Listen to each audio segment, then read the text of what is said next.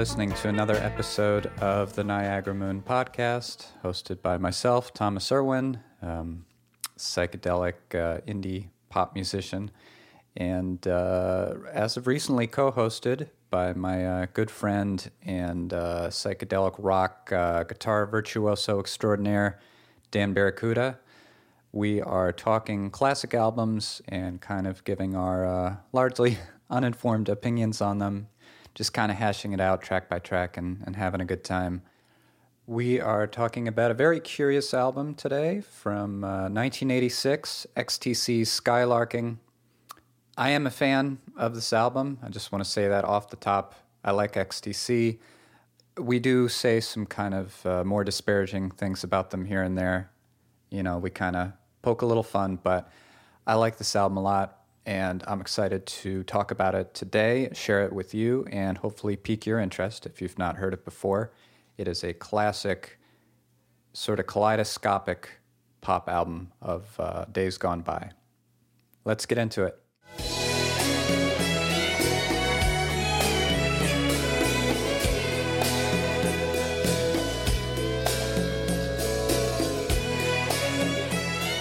All right, Dan, what album are we talking about today? We're talking about XTC's Skylarking. Skylarking. Do you know what skylarking means? No, what does it mean? I had to look it up, but apparently it's a term for, as they say, mucking about and just fooling around. Cool. Which I think is a very apt title for this album. Dude, this album is 15 songs long. It's long. It's a long album. It's weird. The version I have is 14 songs, so there's kind of some controversy about this. Right? Like the track list got changed a few times because the song that they did put on it was controversial, Dear God. Oh, yeah, dude, the last Kind of song. offended some Christians. What you listened to might have been a different album slightly than what I listened to. Is that the only difference, just that song? Because it's at the very end. It is at the very end. Well, it's not at the... Well, for me, it's at the very end. So I have this weird version that I listened to on my iPod that didn't have the song Season Cycle, and it has Dear God at the end after Sacrificial Bonfire. So if there's any Skylarking nerds listening to this, you might already be confused and up in arms. But a lot of things going on. There was artwork that was thrown out. There's a lot of kind of chaos behind this, but it's dense. Yes, it's a long album. Dude, I had never really heard of XTC. Yeah, they're not that popular in the States overall. I don't know how much more popular they'd be in Britain. You just nothing. Like you didn't reckon if you look them up, nothing about them was ringing a bell. When you said XTC, my first reaction was like, what's XTC? I never even heard of them, dude. Yeah. They're from the 70s. I had no idea. Like 70s, 80s, 90s. But like they started in like 72. Yeah, they were around for a long time. I think of them as one of the core like cult bands. Like people who know them are really into them, and a lot of them are musicians who will tell other people, hey, check out XTC. And that's a very kind of small, devout group. And then a lot of other people, they have no idea what's going on. Yeah, and Todd Rundgren. Yeah, he produced this album. My brother saw Todd Rundgren. What is it, Todd what? Todd Rundgren. That's my best guess. Rundgren. Yeah. I think it's Swedish. My brother and his fiance and her family and my parents, everyone except me pretty much, saw Todd Rundgren perform the White Album last year. So that was pretty cool. Yeah, in Boston. Now, what do you know about Todd Rundgren? I know that he's crazy, like he's really wild, and the footage that like the iPhone footage, you know, the video footage that my brother took and he showed me, I was like, that guy's a wild man. The songs he wanted to sing off the White Album, and I know he's like a '70s kind of, you know, musician, and he has a couple very famous songs that I can't remember right now. He does, yeah. I covered one of them yesterday actually for my live stream. Which one? Hello, It's Me. Hello, It's Me, yeah. And then the other big hit, I think, is I Saw the Light. I Saw the Light, is that it? That's a good one. Yeah, he did you know he also produced Bat Out of Hell, the Meatloaf album? Oh, no, I didn't know that. He produced an album by the band. Oh, okay. Yeah, so he's been around. He's been around. He's done a lot of different diverse stuff. Household name. So Skylarking is XTC meets Todd Rundgren behind the mixing desk. Todd Rundgren also plays that, what do you call it, melodica in the first song, the album intro, Summer's Cauldron.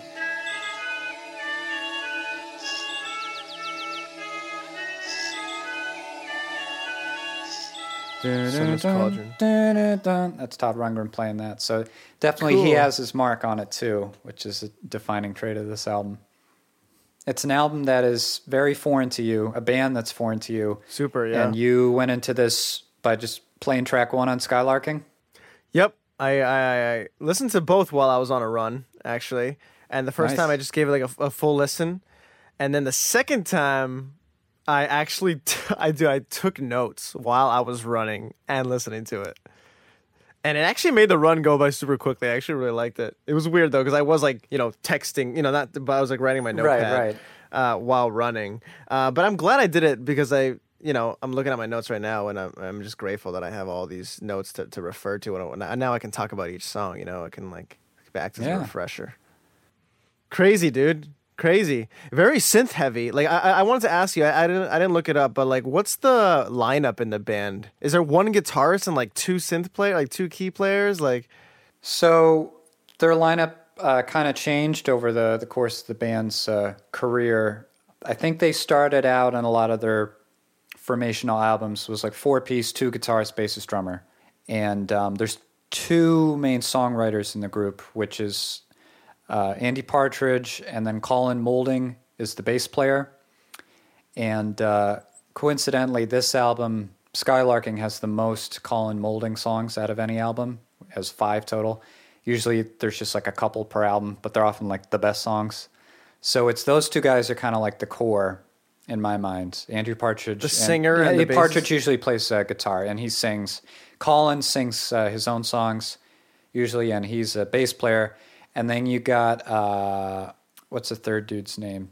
Dave Gregory, who is kind of the unsung hero a little bit. He's kind of like the George Harrison in the group. Like he's kind of the go-to guitar guy more often. But I guess he also sings too. So they all sing. They used to have a drummer. I forget the drummer's name, but the drummer left like a few albums before this one. So at this point, it was like these 3 dudes. Andy, Colin, and Dave. Wait, they all sing, but there's one lead singer. Andy though, right? Partridge sings most of the songs, and he writes most of the songs. But Colin sings most of the songs he writes. But their voices are also very similar, I think. Wait, I did not notice a difference in lead singer in this album. They both have what's like Southwest English accent. So I'll give you an example. Yeah. Burning here in summer's cauldron. That's Andy. Yeah. That's Super Girl is also Andy. The meeting play. That's Colin. Yep. That's Colin. Yeah, but they're very similar. Jesus, dude. I thought that was the same person the whole time. Big day come and big day go. That's Colin. That's Colin. Yeah. Big day come and big day go.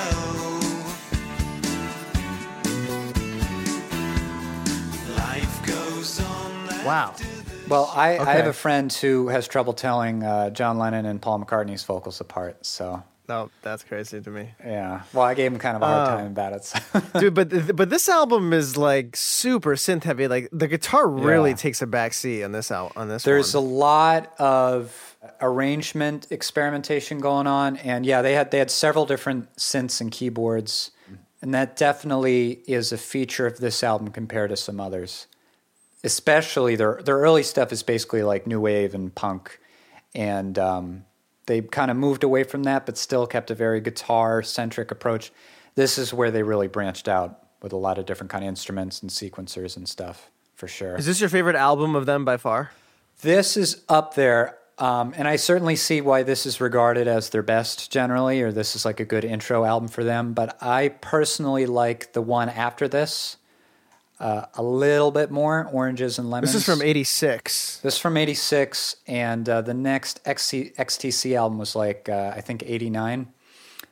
And I like that one just a little bit more. I just happen to like some of the songs more, and they stick with me a little bit.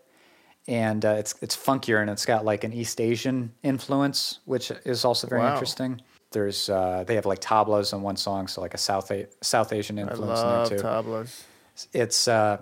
It's weird like this album and diverse, but just kind of like takes it in like a kind of 80s funk keyboard direction a little bit more too, which I like. But yeah, this is a very this kind of showcases a lot of their strengths in a very good way. Do you think that they've never had like a massive hit? Is that why they're not like super? They don't have like a huge... well, they never had a massive hit, but it wasn't like they didn't sell. Like Making Plans for Nigel is one of their biggest songs. That's an early one. And I mean, you're not going to hear that everywhere, but like I've heard that just like randomly on the radio in this country, and that kind of like got them to a certain status. They have like singles that did well, but they don't have like an inescapable song in particular by any means. Okay. They're too clever. Too clever. I think they're too heady. This album is so interesting, dude. Like I think the last third is so different from the first 2/3 of the album. It's so much more experimental. It's so much more progressive. I was like really like, wow. In my notes, I'm like, Jesus, wow, another like this. And I was like, it seems to be the case that this like the last third of this album is just getting like more and more experimental, psychedelic. Oh yeah, Mermaid Smiled is a song that kind of sticks out to me in particular for that. That's the one with like the really fast, like jazzy guitar and like vibraphone intro, like like.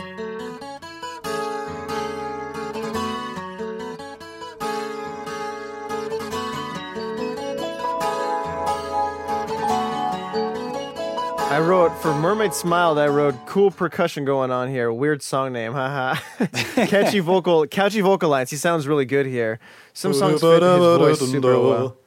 Yeah, definitely one of the more experimental songs. I definitely appreciated that. Yeah, you really get the feeling that they're going into the studio and they're very probably clinical and organized and focused with how they write a song.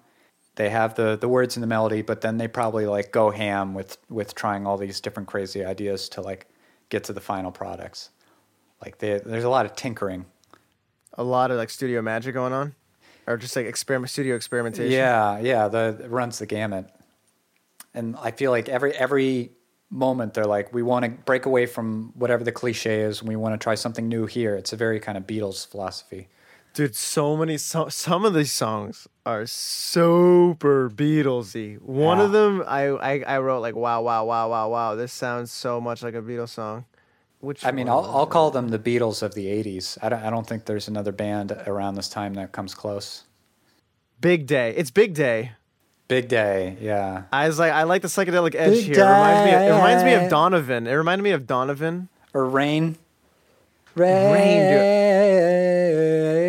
Is it? Yes. Rhythm change at the end of the chorus is really cool. Love can come and love can go. The way he says go reminds me of like 60s vocals. Go. Super Beatlesy. Paperback Writer, Rubber Soul. Yeah. So it's interesting you bring this up because what they did right before this and right after this album was under a different name, and they call themselves the Dukes of Stratosphere. And they did that because they were, or at least Andy was like, I'm getting really into 60s psychedelic music to the point where I just kind of want to emulate it, and that's like the thing we do. Let's make it a side project. Let's call it something else, and like let's make that the whole theme. Like this is like an undiscovered band from that era. Like it's kind of a concept. Like Sgt. Pepper's. Yeah, basically. And that project ended up selling way more, was way more successful than the main band itself.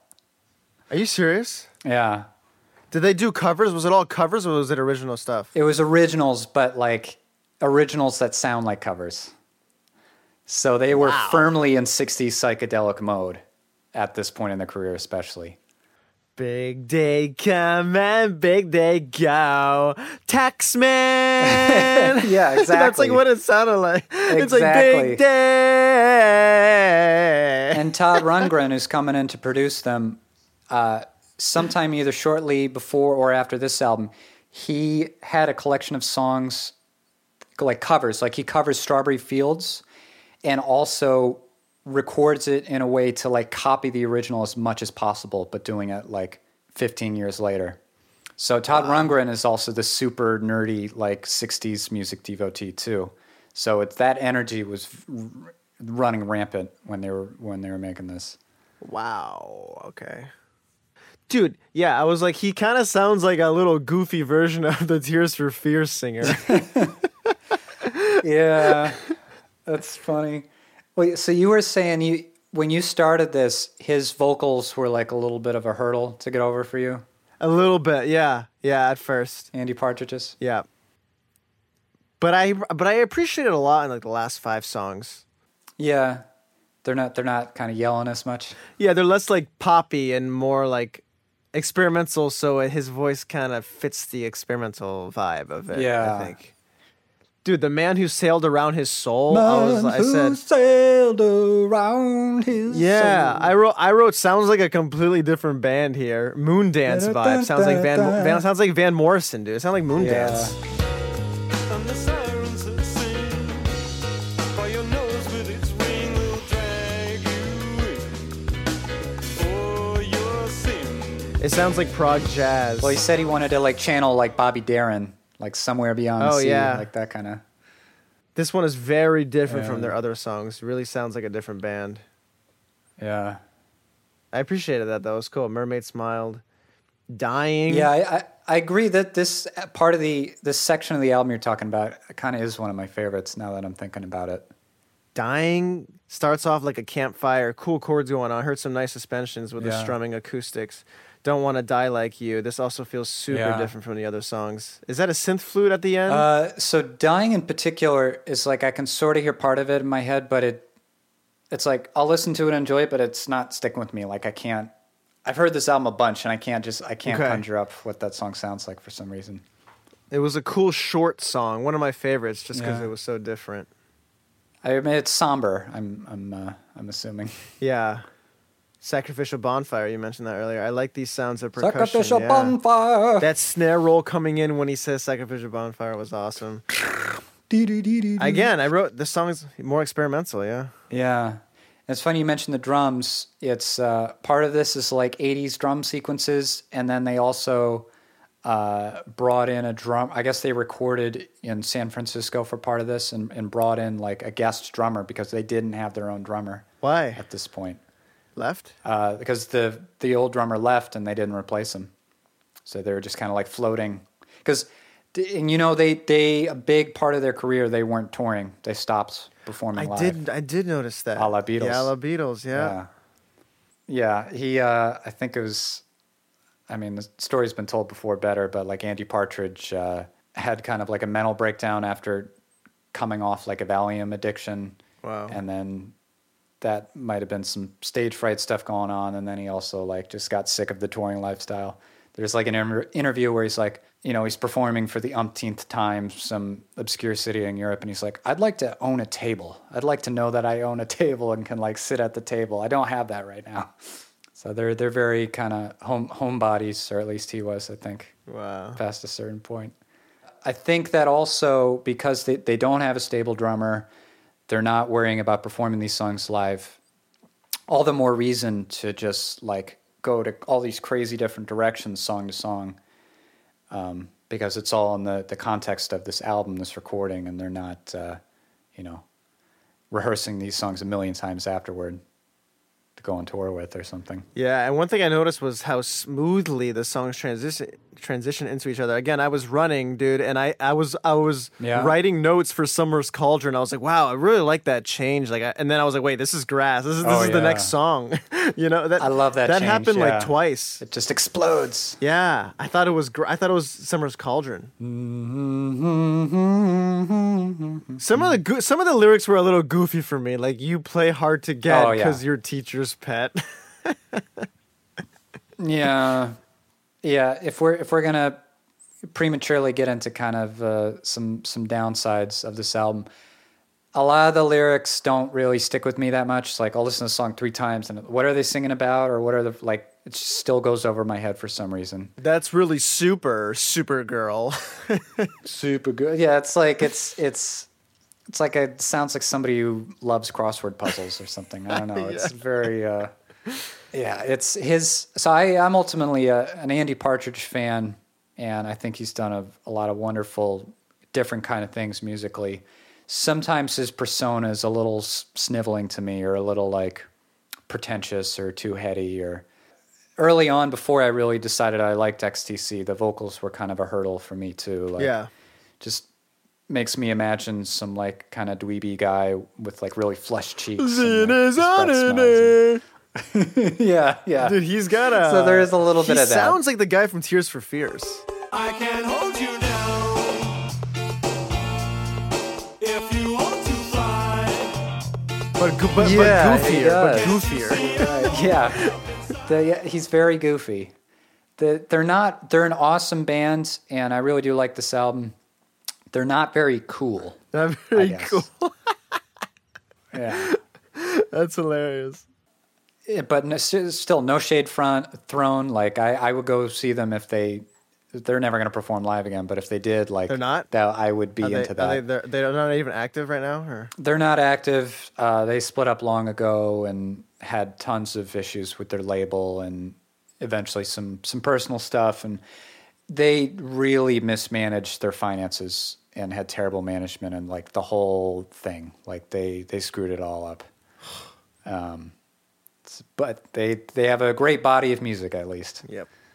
But yeah, they're like, I would consider myself a fan. I appreciate a lot of their songs, their albums. Like they have a really cool body of work, but there is a little bit of that wall of kind of like British dweebiness is the best way I can put it. The Meeting Place, I wrote super Beatlesy with vocal movement. The Meeting Place. Yeah, so Beatlesy. Yeah. Nice melodies, major seventh harmonies was nice. The bass on this album is awesome. Yeah, Colin Moulding, one of the best bassists. He is of British rock. Yeah, great foundation in the songs. Super nice tone. Yeah.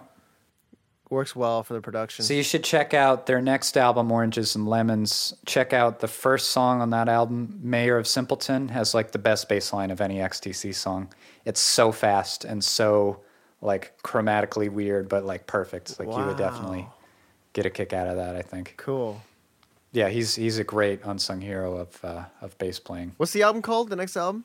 Oranges and Lemons. Who's singing? That's really super girl. Who's singing that? That's Andy. Yeah, that's Andy Partridge at work there.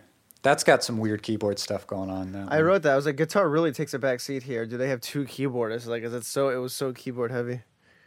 Lyrics a little on the cheesy side. I wrote lyrics a little on the cheesy side. Yeah. I'll go with you there. I'm looking at the credits now. Apparently, it's saying just Dave Gregory, the third guy, was responsible for piano and synthesizers. So he might really be the unsung hero of this album. Wow. If he was the main contributor.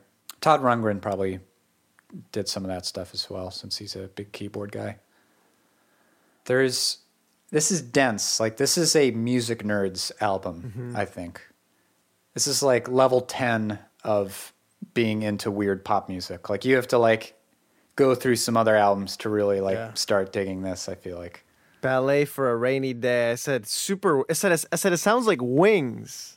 Very Paul-like. Very Paul. Ballet for a Rainy Day. Yeah. Yeah, I could see that. And the end sounds like Glass Onion, but I was wrong because that was actually 1,000 Umbrellas. Yes.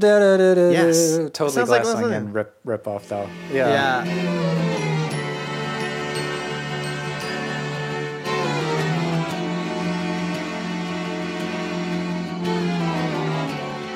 Yeah, it sounds like a blend. 1,000 umbrellas. I love the string arrangement. Yeah, it's there. nice. See, that's what Todd Rundgren brought to the table, is bringing in strings like that and setting that up, a la George Martin. Like the strings and what's going on with that in a song like 1,000 Umbrellas.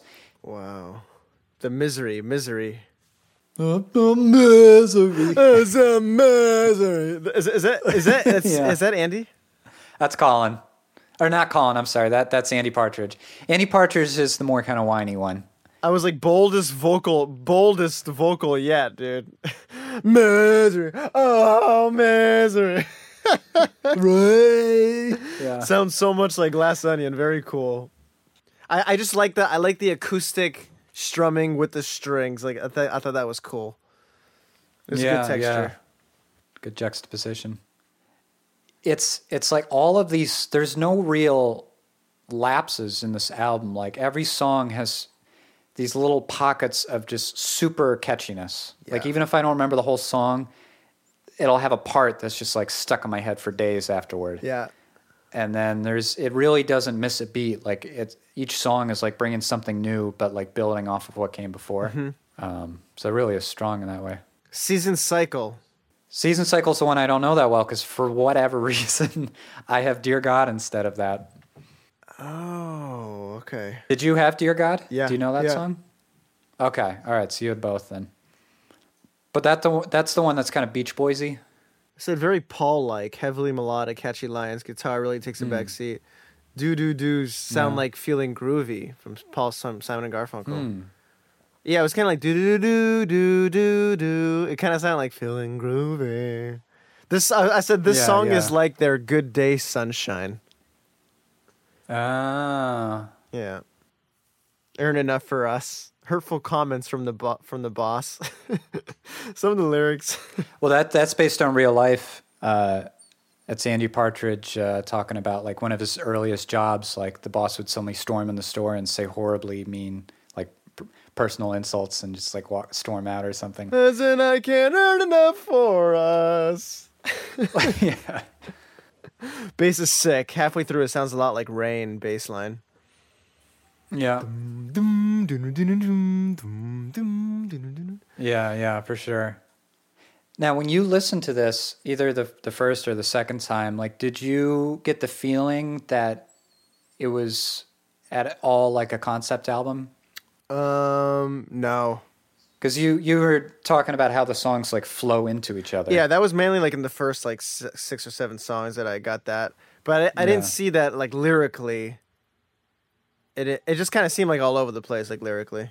Yeah. So it's supposed to be a loose concept album depicting a cycle, and that could be the cycle of a day from like morning till night, which I feel is like from Summer's Cauldron to Sacrificial Bonfire. I feel like that kind of works. So it's like a cycle of a season. So that's why you have a song like Season Cycle in there, or it could be like a lifetime, like birth and then death. And Gotcha. Rebirth. Skylarking, just mucking around throughout life.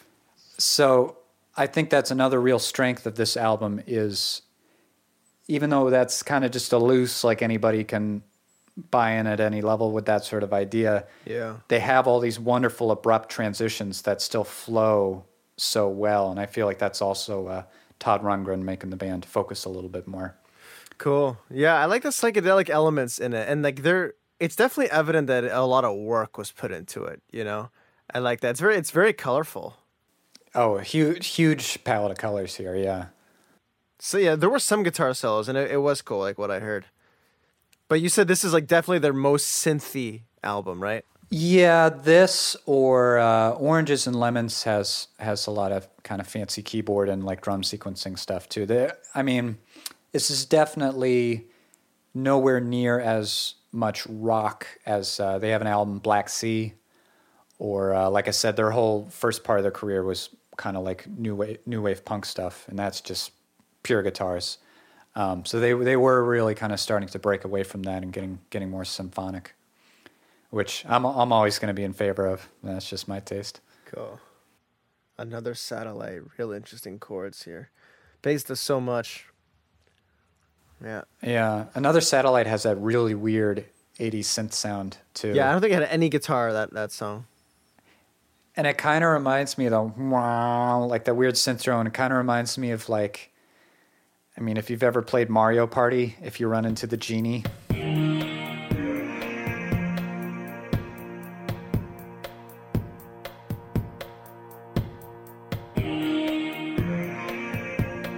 Okay. It's supposed to be like vaguely Eastern Yeah, sounding. yeah, yeah. Like I just get a very like Nintendo Yeah, soundtrack vibe yeah. from that.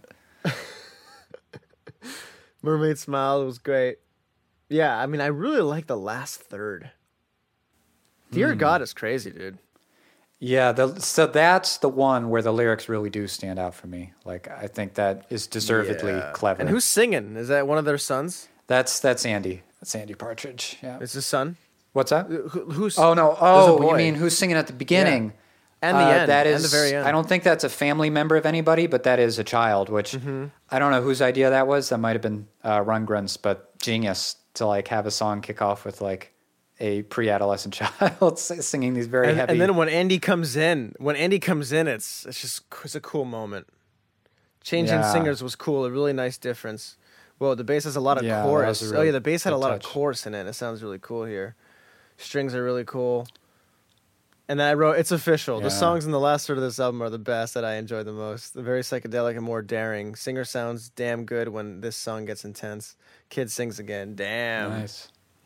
They go from like kind of breezy and sunny, and there's like lots of these bug sounds. It's like you're outside and the sun's coming in, and then it kind of like gets deeper and darker as you like get to that last third. I feel like it's talking about like existential despair and man who sailed around his soul, or it's talking about death and dying, Dear God. or casting out evil and bringing the new on sacrificial bonfire. They transition to that kind of heaviness really smoothly, I think. Yeah. Pitchfork gave it a 9.3. That's how you know it's good. Like I said, this is a music nerd's album, big time. Like it was made by a bunch of guys who get really excited talking about 60s psychedelic music like we do.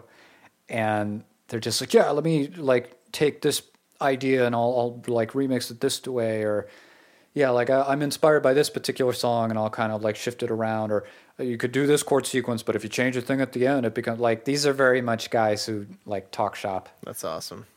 I mean, what kind of happened was, like I said, the Dukes of Stratosphere side project just unexpectedly did so much better than how their recent run under XTC had gone. And like the last XTC album before this one, Big Express, had a lot of criticism, and I kind of like it. Like there's some good songs and some good moments on it, but it really lacks dynamics and it lacks sonic variation, and it's really cluttered and really flat. Like just too many ideas, and they're all like getting in each other's way. And it's like it's a sound of somebody who just has like too much freedom, and it's like, I got to get everything in here. Okay. And that's someone being Andy Partridge.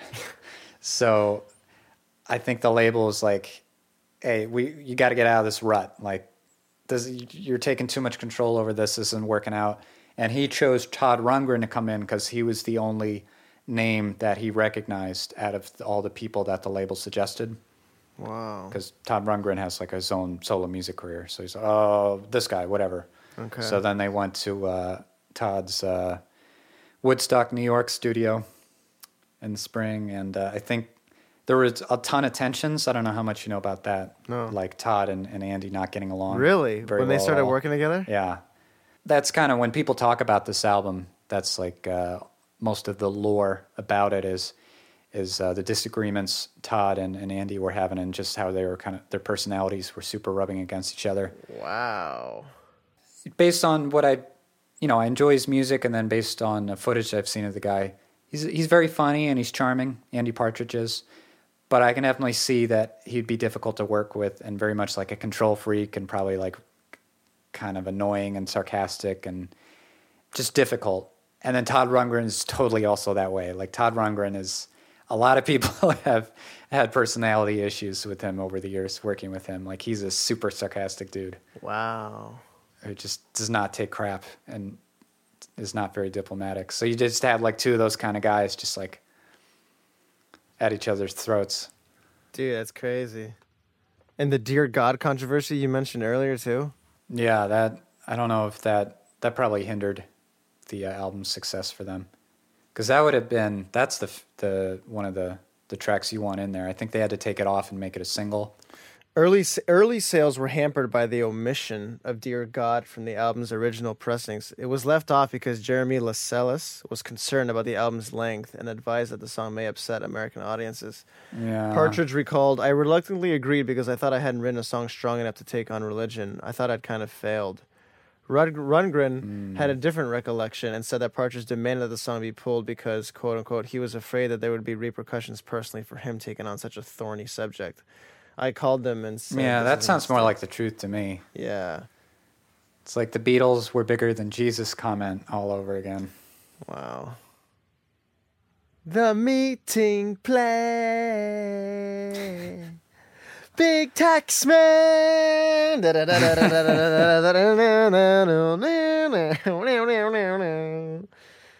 So Rundgren did not produce the next album. No, this is a one and done deal. Like he kind of came in out of necessity or perceived necessity, and then that this had some success for them, and they were like, right back to the way we like to do things. But I think the experience also helped them break out of the rut, even when Andy Partridge was calling the shots. Because, like I said, Oranges and Lemons is probably my favorite album of theirs.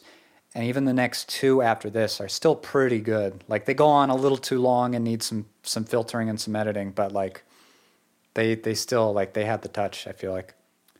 None Such is a good album. Like, Partridge characterized Rundgren's musical preferences as, quote-unquote, completely contradictory to mine. For instance, suggesting a fuzz guitar overdub where Rundgren wanted a mandolin. So that's what I mean is they got away from the guitar-centric stuff, which just got sonically, like, exhausting. You got Rundgren coming in with the acoustic instruments, which I think really helped this album. According to Rundgren, essentially it was kind of preordained by me what the record was going to be, which was something they never endured before. I think Colin and Dave trusted me, but Andy never did. Andy wanted to call the shots. Todd and Andy were like chalk and cheese as personalities. They didn't hit it off from the start. Things just went from bad to worse. So if I have to pick one, I'm still Team Andy. He's more of a likable character to me than Todd. Yeah, because I heard an interview just a couple of years ago with Todd Rundgren, and he's still just hurling insults at Andy Partridge, just to... Wait, as he remembered, Todd asked how you were going to do the vocals and you would stand in front of the mic and do one run though to clear your throat, and he'd say that was crap. I'll come down and I'll record me singing it, and you can have me in your headphones to sing along too. But that's the same kind of crap he pulled with all these other bands. Like, he did that with the band. He did that with the band? He's an instigator. Todd Rundgren, yeah, he's an instigator. He gets under people's skin. Wow. Man, it'd be fun to be a producer. Yeah, it's like I was reading the story of this, and just like they can just throw $150,000 at a band that's not doing that well to, like, nobody gets $150,000 for anything anymore. Not bands, yeah. at least. It's such a different scenario. Oh, man. Partridge became known for being difficult to work with. Yep. Or Rundgren, rather. Both of them, just friction, man. Yeah. But that just, it becomes just a kind of a cool, interesting story because the music is so successful. They just on paper, they work together wonderfully. Like, to a lot of people, this is by far and away the best thing they ever did. It's their 9th album. Yeah. Studio album. Andy Partridge in particular, he just kept churning out songs. Like, there wouldn't be necessarily a need to start the next album yet, or if it was advisable for the career of the band or whatever, but he just couldn't stop. I got another song. He was compulsive. Yeah, so it said Rundgren played a large role in the album's sound design and drum programming, providing the band with orchestral arrangements and an assortment of gear. So are they fake drums? I know you said they got that drummer from San Francisco, but there's some songs that are drum machine and some where they brought in a session drummer. And I think that session didn't happen at Woodstock, at Todd's studio, that they went over to San Francisco to finish it off or something. It kind of got split up. So you said you like the third section, like the third part kind of the most. Do you have a favorite song? Or a favorite moment, or? I don't know about favorite song quite yet. The song is a lot more experimental. Yeah, Sacrificial Bonfire. I like Dying. I like Sacrificial Bonfire. Yeah. Mermaid Smile was good. And Dear God was crazy. Dear God was like, whoa. You know, I was like, last. Dear God is it a stood- standout. Stand Yeah. out like crazy. How about you? Do you have a favorite song?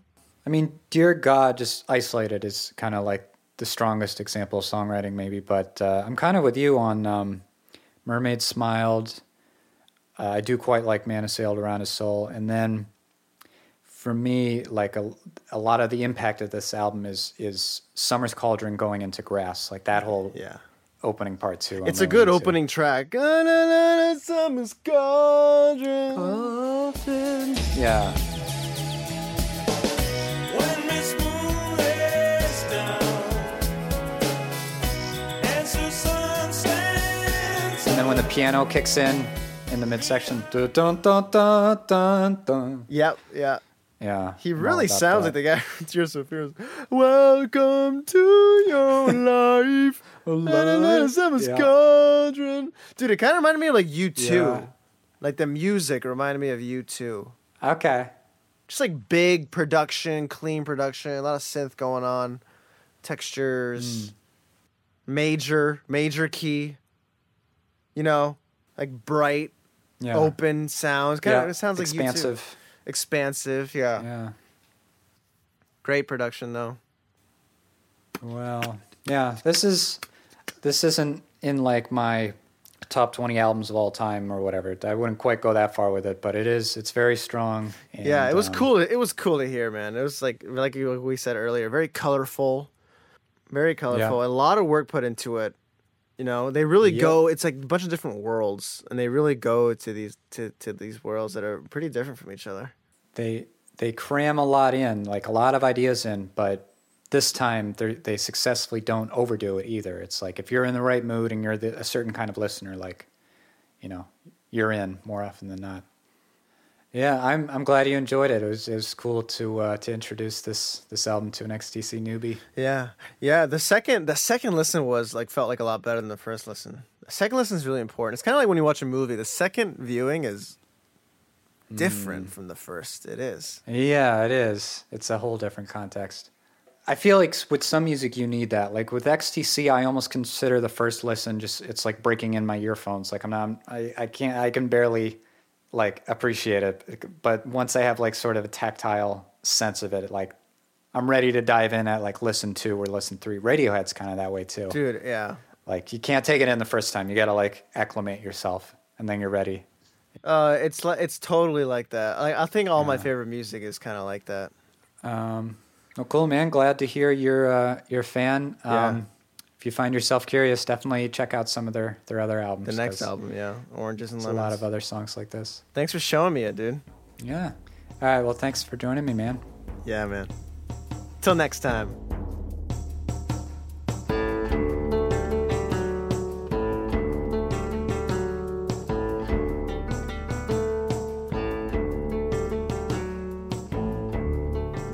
Okay, that's it. That was fun, at least for me and Dan. I don't know about you, listener, but hopefully you got a kick out of that as well. I'll pretty much just wrap it up here, but if you want to support the podcast, it's always awesome to leave a rating or review, particularly on iTunes, but anywhere else as well. I don't know where people listen to podcasts these days. Subscribe and, give us some good feedback. And otherwise, if you want to check out more about myself, I do Baroque Bedroom Pop at niagaramoonmusic.com. And you can find Dan at danbarracuda.com. He also does really cool mixing and mastering services. He's just an all-around studio ace. And that's it for this week. I will see you guys later.